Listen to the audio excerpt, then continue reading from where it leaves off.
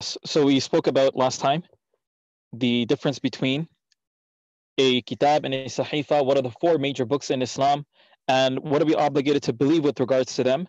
And if there are any other potential books, what do Muslims say regarding them as well? Today we'll be exploring the fourth article of faith, which is belief in angels. So belief in angels is one of the six pillars of belief or faith, without which there is no faith. A person who rejects the concept of angels, he automatically casts himself outside of the fold of Islam. Whoever does not believe in any of these pillars, he is not a Muslim. These pillars are amongst the fundamentals of deen, and hence belief in angels is also an obligation, a prerequisite to be considered a Muslim.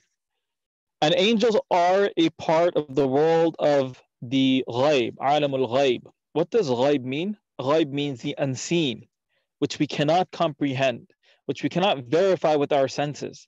There's no amount of telescopes or microscopes that will enable us to see angels. Okay? Allah subhanahu wa ta'ala has purposely made them invisible to us. There are specific individual human beings who may have had the fortune, the blessing of seeing angels, but this was by the permission of Allah subhanahu wa ta'ala, and this was due to supernatural feats. For example, the Prophets alayhim salam, who were in direct communication with angels. Allah has told us about them in many places in the Quran through his Prophet Muhammad sallallahu alaihi wasallam. And there follows a number of authentic reports concerning the angels, which hopefully will make you realize the greatness of the Creator and the greatness of his religion, which has told us so much about them. So number one, let's go through a short description of the angels. Right? What exactly are they?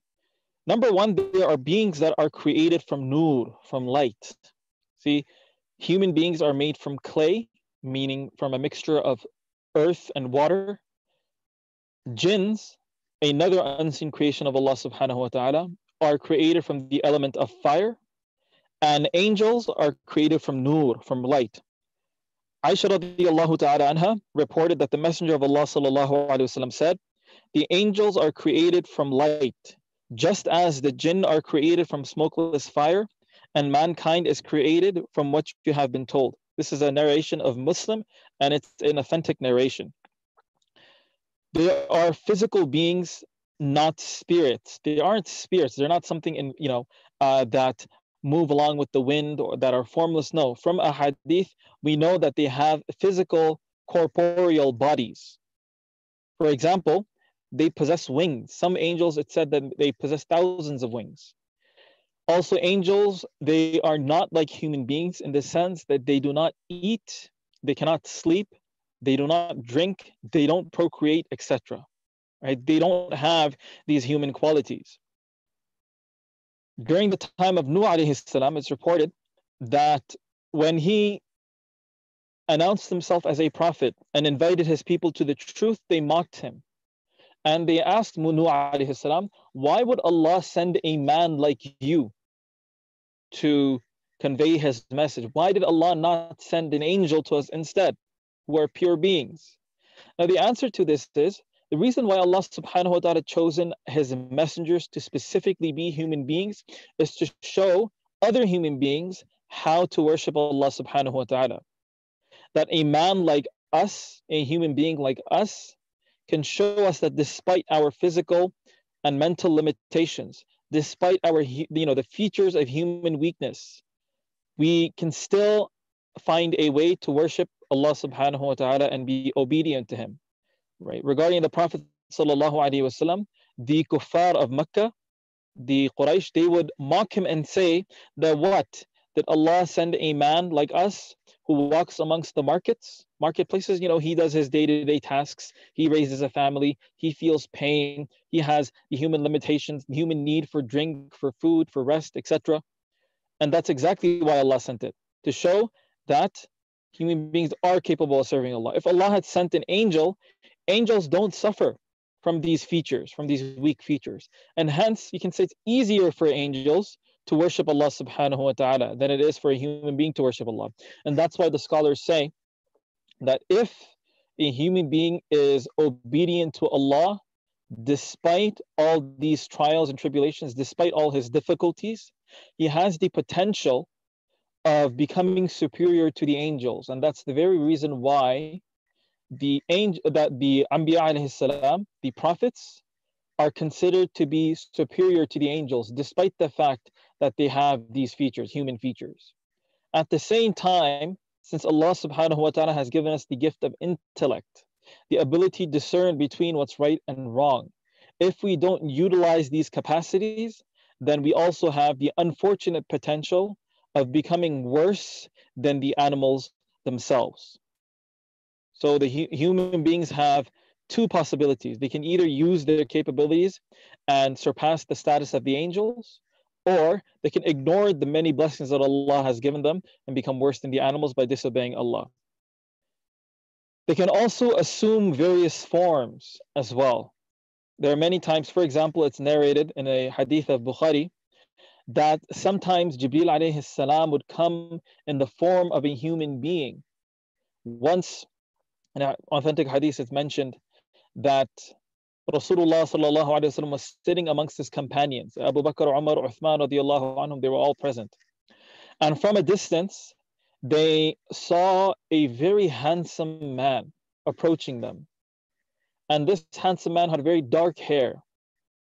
And the Sahaba, immediate by looking at him, understood that he is not a native inhabitant of Medina, the city of Medina. Otherwise, they would have been familiar with who he is. At the same time, he did not look like a traveler. He did not have the marks of a traveler upon him. His hair wasn't disheveled. His clothes wasn't dirty or stained. And this very handsome man with this very strange aura, he sat in front of Rasulullah sallallahu alaihi wasallam, and he asked Rasulullah sallallahu alaihi wasallam 4 questions. First, he asked him what exactly is Islam. Then he asked him what is Iman. Then he asked him that what is Ihsan, the concept of Ihsan. And then Jibreel alayhi salam, this individual who was Jibreel, asked him that when is Qiyamah. This is a very detailed hadith, but for the purposes of our hadith, after the Jibreel alayhi salam received and was satisfied with the answers that Rasulullah had given him and had left, Rasulullah informed them that indeed was Jibreel alayhi salam who had come in human form. And he resembled the Sahabi Dihya Kalbi. Why Dihya Kalbi? Because he was considered to be the most handsome amongst the Sahaba. So Jibreel alayhi salam sometimes would assume the form of a very handsome man. On another instance, after Rasulullah sallallahu alaihi wasallam had received his first revelation in the cave of Hira, when Surah Iqra bismi rabbika alladhi khalaq was revealed, there was a pause of 3 years in which no revelation came to Rasulullah. And just when Rasulullah sallallahu alaihi wasallam started to doubt whether it had actually occurred to him or not, he started to question his own sanity, Jibreel alayhi salam automatically appeared. And he was sitting on a throne, on a chair that was suspended between the earth and the sky, according to hadith of Bukhari. So appeared in that form as well. Sometimes when Jibreel alayhi salam brought revelation, he would assume not a physical form, but rather in the form of a sounding bell, a ringing bell. It would sound like, they say that salsalatul jaras, meaning that it sounded like, something was being struck upon and ringing. So the angels have the capacity to assume various forms, and therefore we can deduce from them that they are very powerful creatures. They're endowed with supernatural strength. To give an example of this, it's mentioned in another narration that once Ibrahim alayhi salam, the forefather of Muhammad sallallahu alayhi wasallam, the patriarch of the Jews, he once had a knock on his door, and 3 very handsome individuals appeared in front of his door. And they described themselves as travelers, as wayfarers, and they sought shelter at the house of Ibrahim alayhi salam. So Ibrahim alayhi salam gave them shelter. And Ibrahim alayhi salam had prepared some food for them, and when it was brought, they just sat there strangely smiling. Remember, angels don't eat. So then Ibrahim alayhi salam was a bit perturbed. Who are these individuals? And then they revealed themselves, and it was actually Jibreel alayhi salam, it was Mikail alayhi salam, and Israfil alayhi salam, regarding whom we will go into a bit more detail. There are three different angels. And they told Ibrahim alayhi salam that they are on their way to carry out the order of Allah to exact punishment on the people of Lut alayhi salam, who were guilty for many sins. Amongst them was homosexuality. And once they reached the town or the city of where Lut alayhi salam's people lived, they completely turned it upside down, thereby punishing the people for their sins. So they were beings that have immense supernatural strength. In another hadith, it's mentioned the famous incident of Rasulullah sallallahu alaihi wasallam descending from Ta'if. See, after many years of trying to preach to the people of Mecca but being constantly frustrated and rejected, Rasulullah sallallahu alaihi wasallam decided to try his luck amongst the people of Ta'if, which was a city situated about 8 kilometers away from Mecca, a mountainous city. And the people turned Rasulullah out. And not only did they reject his message, they set the street urchins and the children after Rasulullah to pelt him with stones for miles ahead. And once Rasulullah had finally escaped their mob, the mob of Taif, he took refuge in the mountains, and he was bleeding profusely, and he was trying to rest. And at that critical moment, Jibreel alayhi salam had descended to Rasulullah sallallahu alaihi wasallam. And looking at the pitiful situation of Rasulullah, he gave an option to Rasulullah, saying that I have brought with me another angel. With Jibreel alayhi salam was another angel, and this angel is in charge of the mountains. If you so wish, Ya Rasulullah, we can, if on your order, we can crush the people of Ta'if between two mountains, obliterating them for, their mistreatment of you. And Rasulullah sallallahu alaihi wasallam, being rahmatul alameen, being the mercy for mankind, and being a compassionate person, he begged Jibreel alayhi salam to not exact that punishment, but rather give them time. Perhaps one day, even if they don't accept Islam, perhaps their progeny will one day accept Islam. And that's exactly how it turned out. Many years later, Aisha radiallahu anha had once asked Rasulullah that what was your lowest point? And Rasulullah replied, it was at that point at Uhud, when he had been rejected by the people of Taif and, not Uhud, the people of Taif, and he was stoned by them. Anyways, so we know from this incident that there are angels that are capable of moving the mountains even. So there are beings that are endowed with supernatural strength. There are angels who are upholding or carrying the throne of Allah subhanahu wa ta'ala as well. And you can imagine how immense the throne, the arsh of Allah subhanahu wa ta'ala would be. It's above the entire creation, the entire universe and everything in it. And another feature of the angels is that they are beings that never disobey Allah subhanahu wa ta'ala. They are in a constant state of obedience. They in fact do not even have the capability of disobeying Allah. Allah commands them and they naturally follow.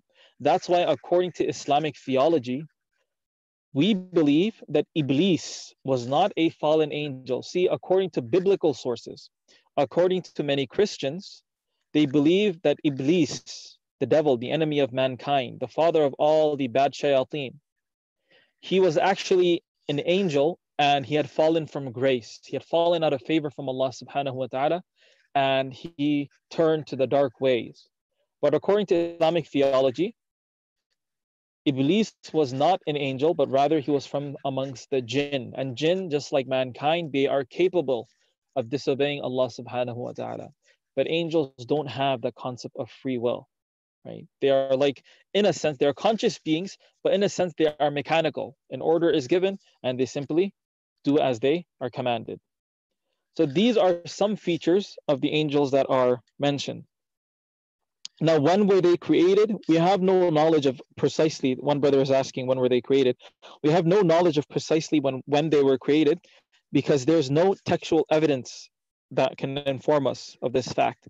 But what we do know is that they were created before mankind, for certain, because in the Quran, and the interpretation of the meaning is that Allah subhanahu wa ta'ala says in Surah Baqarah, behold, your Lord said to the angels, I will create a vicegerent on earth. meaning that before Allah subhanahu wa ta'ala had created Adam alayhi salam, he had gathered the angels and asked their opinion. And Allah asks their opinion not because Allah needs their opinion, or that Allah, not because Allah needs their counsel, Allah is above that, but rather to serve as a lesson for mankind in the future, right? So that they can learn something from their answer. And the angels, they replied that, what need is there to create mankind who will create violence and cause bloodshed based on the description of what you've said about mankind? We are here to serve you. And Allah replied that I know that which you do not know. Anyways, the fact that Allah had asked this question to the angels before the creation of mankind simply tells us that the angels existed much longer before, way before the existence of man. But when exactly were they created, we don't know. Now, in Islamic theology, there are 4 famous angels. Just like how there are 4 famous books, there are 4 famous angels. And the greatest of all the angels is Jibril alayhi salam, who is described in the following report. As Abdullah ibn Mas'ud radiallahu anhu said, the Messenger of Allah sallallahu alayhi wasallam saw Jibril in his true form. He had 600 wings, each of which covered the horizon. This is Jibril alayhi salam's true form. It's 600 wings. Each one covered the entire horizon, meaning he was a massive creature. There fell from his wings jewels, pearls, and rubies. Only Allah knows about them. This hadith was narrated by it's narrated in the Musnad of Ahmad, and Ibn Kathir says that it's Jayyid. The Messenger of Allah sallallahu alaihi wasallam also said, describing Jibreel, I saw Jibreel alayhi salam descending from heaven, and his great size filled the space between heaven and earth. So Jibreel alayhi salatu wasalam was a massive creature. Also, Jibreel alayhi salam is the chief of all the other angels. He's the boss of all the other angels. Jibreel alayhi salam is described as the chief angel, and that's why he was tasked with the very significant and important and honorable responsibility of conveying the message of Allah subhanahu wa ta'ala to the prophets of mankind. Every single prophet that ever came received wahi from Jibreel alayhi salam. So you can imagine how knowledgeable Jibreel alayhi salam was as well. Not only did he have the knowledge of the full sharia that was given, the full law or code or text that was given to Muhammad sallallahu alaihi wasallam, but Jibreel alayhi salam had full knowledge of the ancient books that were revealed to Isa alayhi salam, which was the Injil, the ancient books that were revealed to Dawood alayhi salam, which was the Zabur or the Psalms, and the ancient book of the Torah, which was revealed to Musa alayhi salam, and every single other book, minor book, Sahifa, that was revealed. Also, another major angel is Mikail alayhi salam. Now, who is Mikail alayhi salam? Mikail alayhi salam is the angel that is described as being the angel that is in charge of the rain, the weather, etc. Mikail and all those other angels that work under him are busy regulating it according to the command of Allah subhanahu wa ta'ala. Allah says in the Quran, whoever is an enemy to Allah and his angel and prophets, to Jibreel and Mikail, lo, Allah is an enemy to those who reject faith. This is mentioned in Surah Baqarah. So Mikail alayhi salam is a great angel of Allah subhanahu wa ta'ala that Allah has honored as well. And the third angel is that of Israfil alayhi salam. Who exactly is Israfil alayhi salam?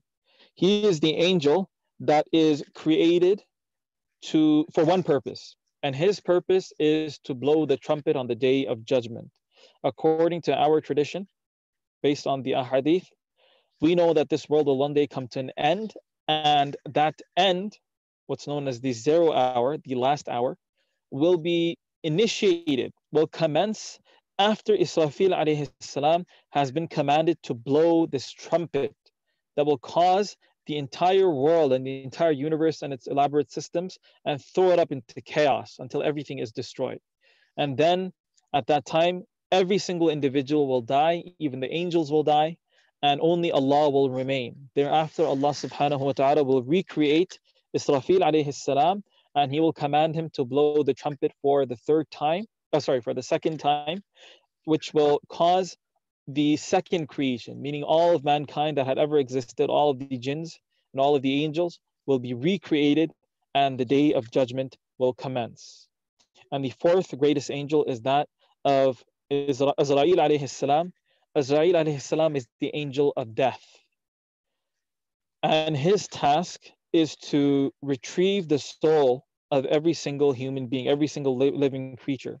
Him and all the angels that work for him, they are busy carrying out this task. For Muslims who obey Allah subhanahu wa ta'ala, who are righteous people, who had correct aqidah, they had correct beliefs, when they pass away, their death, as Rasulullah said, will be a gift to them. Their souls will be taken away in a very peaceful and tranquil manner. And when that person's soul is being taken away, time will freeze for him in this world. And the angels of death will come to him, giving him glad tidings of his abode in Jannah. And those individuals who disobey Allah, whose aqidah is not correct, who are sinful people, their souls will not be taken in such a tranquil manner. Rather, Azrail alayhi salam and his followers, you can say his henchmen, will come in a very scary form to rip the soul off of that individual from his body bit by bit, starting from his feet. And they'll be giving him bad tidings of his abode in Jahannam and the doom that awaits him. So we have four angels, Jibreel, Mikael, Israfil, and Azrail. And we are obligated to believe and honor all of these angels. That's why we say alayhi salam after mentioning each of their names. There are many other angels that we know, but regarding these four, we are obligated to believe, and we should know them by name. But there are other angels as well. For example, we have Munkar and Nakir, who are the angels that will question us in the grave. Then we have the angel Malik, who is in charge of the gates of hell. And then we have, for example, the angels which are known as Kiraman Katibin, meaning the honored scribes. And they sit upon each of our shoulders, right on the right and left side, and they are busy in writing our deeds, whether they be good or bad. And like this, there are so many other angels, but these are the four archangels or the major angels. And the tasks of the angels are varied. Right? Some angels, like Jibreel alayhi salam, actually it's only Jibreel alayhi salam, they're tasked with revelation, bringing revelation to the prophets, and that job is done now because revelation has come to an end.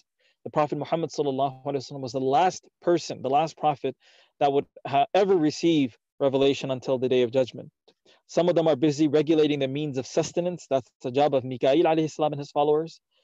Blowing the trumpet, that's the job of Israfil, as I said. Collecting the souls of living creatures, that's the task of Azrail alayhi salam. And protecting humans from harm and evil. Some angels are appointed by Allah to protect us from harm and evil. Those of us who stay in a state of wudu, in a state of dhikr, meaning the remembrance of Allah, who abstain from sin, who keep the company of pious people, they are constantly in the gatherings or the company of angels. And the reason why we are always taught to draw the company of the angels is because they protect us from any negative forces. The more angels we have around us, the less we are susceptible to the effects of the jinn and the shayateen, the effects of sihr and magic, etc. Some angels are also appointed for blowing the soul into a fetus, right? When the child reaches about 4 months in the mother's womb, that's when the angel comes and he brings the order of Allah, whether this individual is going to be a boy or girl, how long he's going to live, etc., etc. And like I said, some angels are in charge of writing our good and bad deeds. That's Munkar and that's Kiram and Katibin. And some of them are there to administer punishment to the people of Jahannam. May Allah subhanahu wa ta'ala save us. Right? Like this, we know of a few tasks that the angels are appointed, but the number of angels are numerous. Right? They cannot be counted. It's stated that angels, they make tawaf around the Kaaba or the Bayt al-Ma'mur, which is above the Kaaba, somewhere in the skies. And at any given time, it's stated that 70,000 angels are making tawaf of the Bayt al-Ma'mur. And these 70,000 angels only get one opportunity in their entire lifetime to do that tawaf. And every day a new batch of 70,000 come. So you can imagine how many angels there are out there. As Muslims, we ask Allah subhanahu wa ta'ala to always keep us in the company of angels, throughout our lives in every single moment, especially at the time of death. Because if we can attract the angels at the time of death, it'll be easier for us to recite the kalima, la ilaha illallah, the testimony, the shahada, that will inshallah enable us, or make it easy for us to gain admission into paradise. May Allah subhanahu wa ta'ala protect us all. Junaid, are there any questions that you see? Can you please let me know? I got one question here. What's the difference between a jinn and a angel? So there are two completely different species. The jinn are actually creatures that are made from fire, right? They're a different race completely. Their nature is completely different. And angels are fundamentally made from light. Jinns are capable of disobeying Allah, and they will be susceptible. They will either be subject. They're all subjected to a test, a trial in this world, like how human beings are. They'll one day either end up in hell, or one day either end up in Jannah based on their deeds. Right? Allah says in the Quran, وَمَا خَلَقْتُ الْجِنَّ وَالْإِنسَ إِلَّا لِيَعْبُدُونَ, that I've not created jinn and angels except to worship me. Whereas angels, there is no heaven or hell for them. Right? They don't, because they're not being tested. They are not beings that have any sort of free will. So the question of a trial or tribulation is meaningless. Okay. Any other questions? Okay. Jazakallah khair. We'll end off here. And next week, inshallah, we will begin exploring the next tenet of faith, which pertains to the day of Qiyamah and its associated signs. Assalamu alaikum wa rahmatullahi wa barakatuh.